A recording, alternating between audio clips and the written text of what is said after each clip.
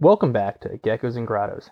Your favorite bard here, Danny Bardito, with a special episode for you tonight. Now, I know everybody is eagerly awaiting the end of the Rumble Royale, but due to some unforeseen circumstances, we're unable to produce that episode today. You see, all of our files are held in Tinker Gadget's memory mainframe, and, well, Tinker decided that he was going to go out on a joyride in the pickle sandwich and got stuck in the asteroid belt. So we're sending the Galactic AAA out to save him.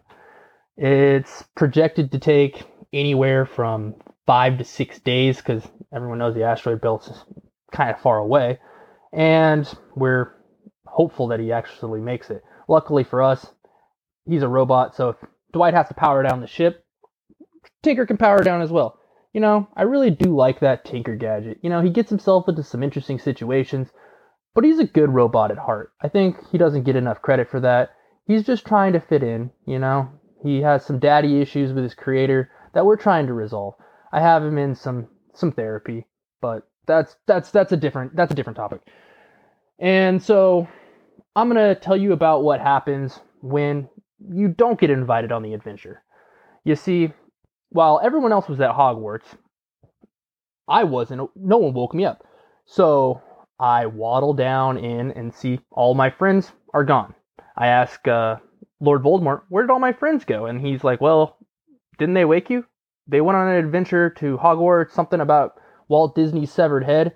And I'm not really excited about severed heads per se. So I just go back upstairs, go to bed. I really like to sleep in till about 2, 3 in the afternoon.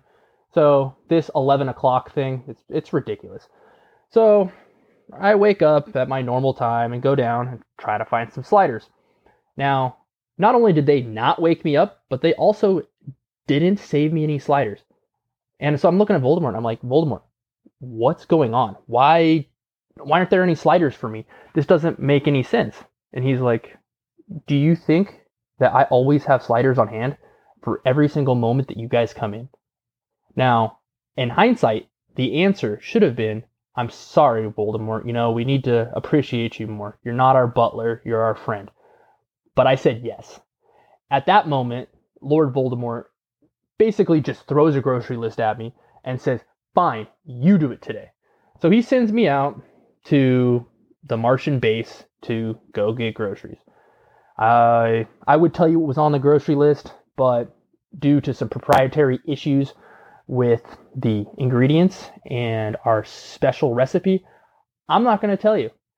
If we ever do have a Patreon, if you guys subscribe and throw some of your hard-earned cash our way, I might give you the recipe for the one-of-a-kind Martian White Castle sliders, but today's not that day.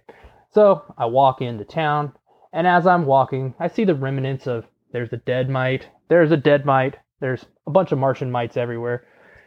Rather, reminds me of the good old days when I got to go on the adventures with them. My good friend Tinker Gadget just doing what he can to kill some mites. My favorite person on the planet, Chloe, she might have stolen my wallet, my jewelry, but you know what? She also stole my heart. She's a sweetheart. I don't know why she has this problem. Maybe she can do some group therapy with Tinker, figure it out, but that's neither here nor there. And then I look and I see basically a charcoal body layout, and I'm like, oh, and this is where Magic Mike burned himself up again. He tends to do that a lot. If I had a book that I couldn't read, I probably that made magic things happen. Like, I'm not a really good reader to begin with, but if I had a book that made things happen when I read out of it, but I couldn't read the language, I probably would have stopped reading it a long time ago, especially if it set me on fire about 25% of the time. Yeah, but we're not going to make fun of him. But we are. Yeah, it's kind of dumb. He needs to learn the language of his book. So I'm waddling into town, and when I get into town, the first thing I see is Queen Elizabeth. But she looks sad. So I walk up to her and I'm like, Queen Elizabeth, what's wrong? How can I help? And she's like, oh, my hero, the great Danny Bardito, the best of the Martian group of the White Castle, my hero and savior. And I'm like, okay, hold on. I love the applause, but like there's no reason for this. And she's like, well, my corgis, they ran away. I need help getting them. And so I'm like, ooh, I'm sorry. That's kind of rough. Well, I might be able to help you. I'm not quite sure. So I start whistling, and they don't come. And so I start naming their names off. She has a bunch of them. I'm like, here, George. Here, Peter. She names them like regular English dudes. It's very, very interesting. So I start that. None of it works. So I'm like, okay, what is another thing that I can do? So I go into my backpack and I pull out my trusty flute. I don't know if you knew this yet, but I'm actually an expert flautist. It's one of my many skills. I'm pretty good at a lot of musical instruments, but extremely good at playing the flute. So I go out and I basically become the Pied Piper of corgis. I start running around and playing my flute. Next thing you know, there's just a long line of corgis following me through the Martian settlement. People are cheering, they're laughing, they're crying. It's fantastic. And so I walk them back up to her, and tears are coming down her eyes, and she's just so excited. And she says, whatever can I do? And I say to her, absolutely nothing. You know, if my friends were here, they'd expect some magical item from you. But I don't need anything. Just the adoration of my fans is enough for me. And so she has a big smile on her face, and she gives me a kiss on the cheek, and I waddle, I guess, my way to the next, to the grocery store where I was going. Yeah, I forgot about that. That's really what this story is about. So I'm going down to the grocery store, and as I pass a building that I hadn't seen before, and it's called the Red Solo Cup. And I look at the building, I'm like, well, that seems like an interesting establishment. So I walk into the Red Solo Cup, and it's a bar. Who would have thunk a place called the Red Solo Cup would be a bar?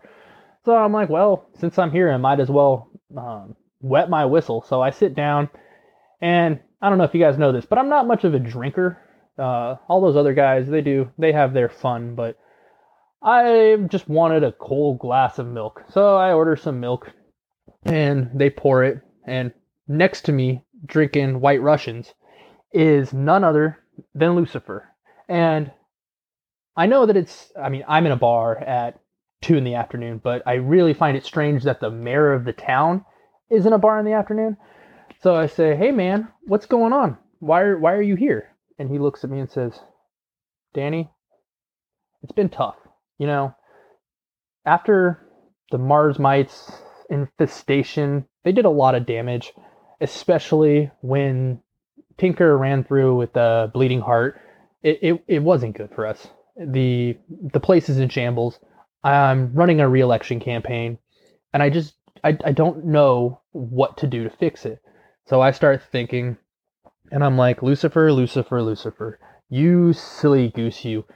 It's not that hard. All you have to do is just be yourself. And you could tell that no one's ever said that to him. Being the Prince of Darkness and all, he has some trust issues. So I put my hand on his back and say, you're going to figure this out, man. Like, I believe in you. I give him some of that good old-fashioned bardic inspiration. I was really on fire today with the bardic inspirations. Not one accidental vicious mockery yet. So I go out, I drank my milk, and continue waddling on. And I finally get to the grocery store. I open up the door, and it's just like any regular grocery store. Not like a Whole Foods, more like a ShopRite. You know, like it's not a fancy yuppity kind of place, but it has everything I need. So I know for a fact that I need to get the Mars-fed grass beef. You know, I know it's said weird, but that's what it is, Mars-fed grass beef. So I go, I get enough to last us a while, and then I go and I get all the other ingredients, and I get to the checkout stand, and I wanted to say something nice to the lady, you know, And instead of saying something nice, I accidentally told her that her butt was the size of the planet Earth. Now, some ladies would have found that flattering, you know. My dating life, that works about 50% of the time. Well, it did not. And I got slapped in the face. Wasn't very nice. So luckily for me, someone else comes by and they apologize for their staff and they let me check out and I start walking back. So I finally get back to to the White Castle, and Lord Voldemort decides that he's going to teach me how to make the sliders. If you haven't noticed, I'm not particularly the one making them. Usually it's Udumbu or Tinker Gadget making sliders, and I'm really just more of an eater of sliders. So we start our own version of a cooking show, I guess, because he wanted to record me, because who wouldn't want to record me? Look at me, I'm beautiful. So we start, and we make probably the best sliders that Mars has ever had. Like, they were far and above beyond the sliders that any of the other people have ever made. Like, I think that I am the best slider producer that has ever been on this planet, you know? And so right around the time that I get done making the sliders, I hear a big crash, you know? Well, my lovely friends decided to bring their adventure back with them, and they're just whacking away at this head. I obviously did not want to get involved because they look like they're having a hard time, and frankly, it's none of my business at this point. You leave me, you don't have me. You know, I'm not anybody's second best, or I am the best. So I watch them beat this head around, and every single person fails. And out of nowhere, this guy with this big sword comes in and just smacks the head. I'm like, oh my God, look at that, man. Like, this guy is massive, full of armor, huge sword, great looking dude.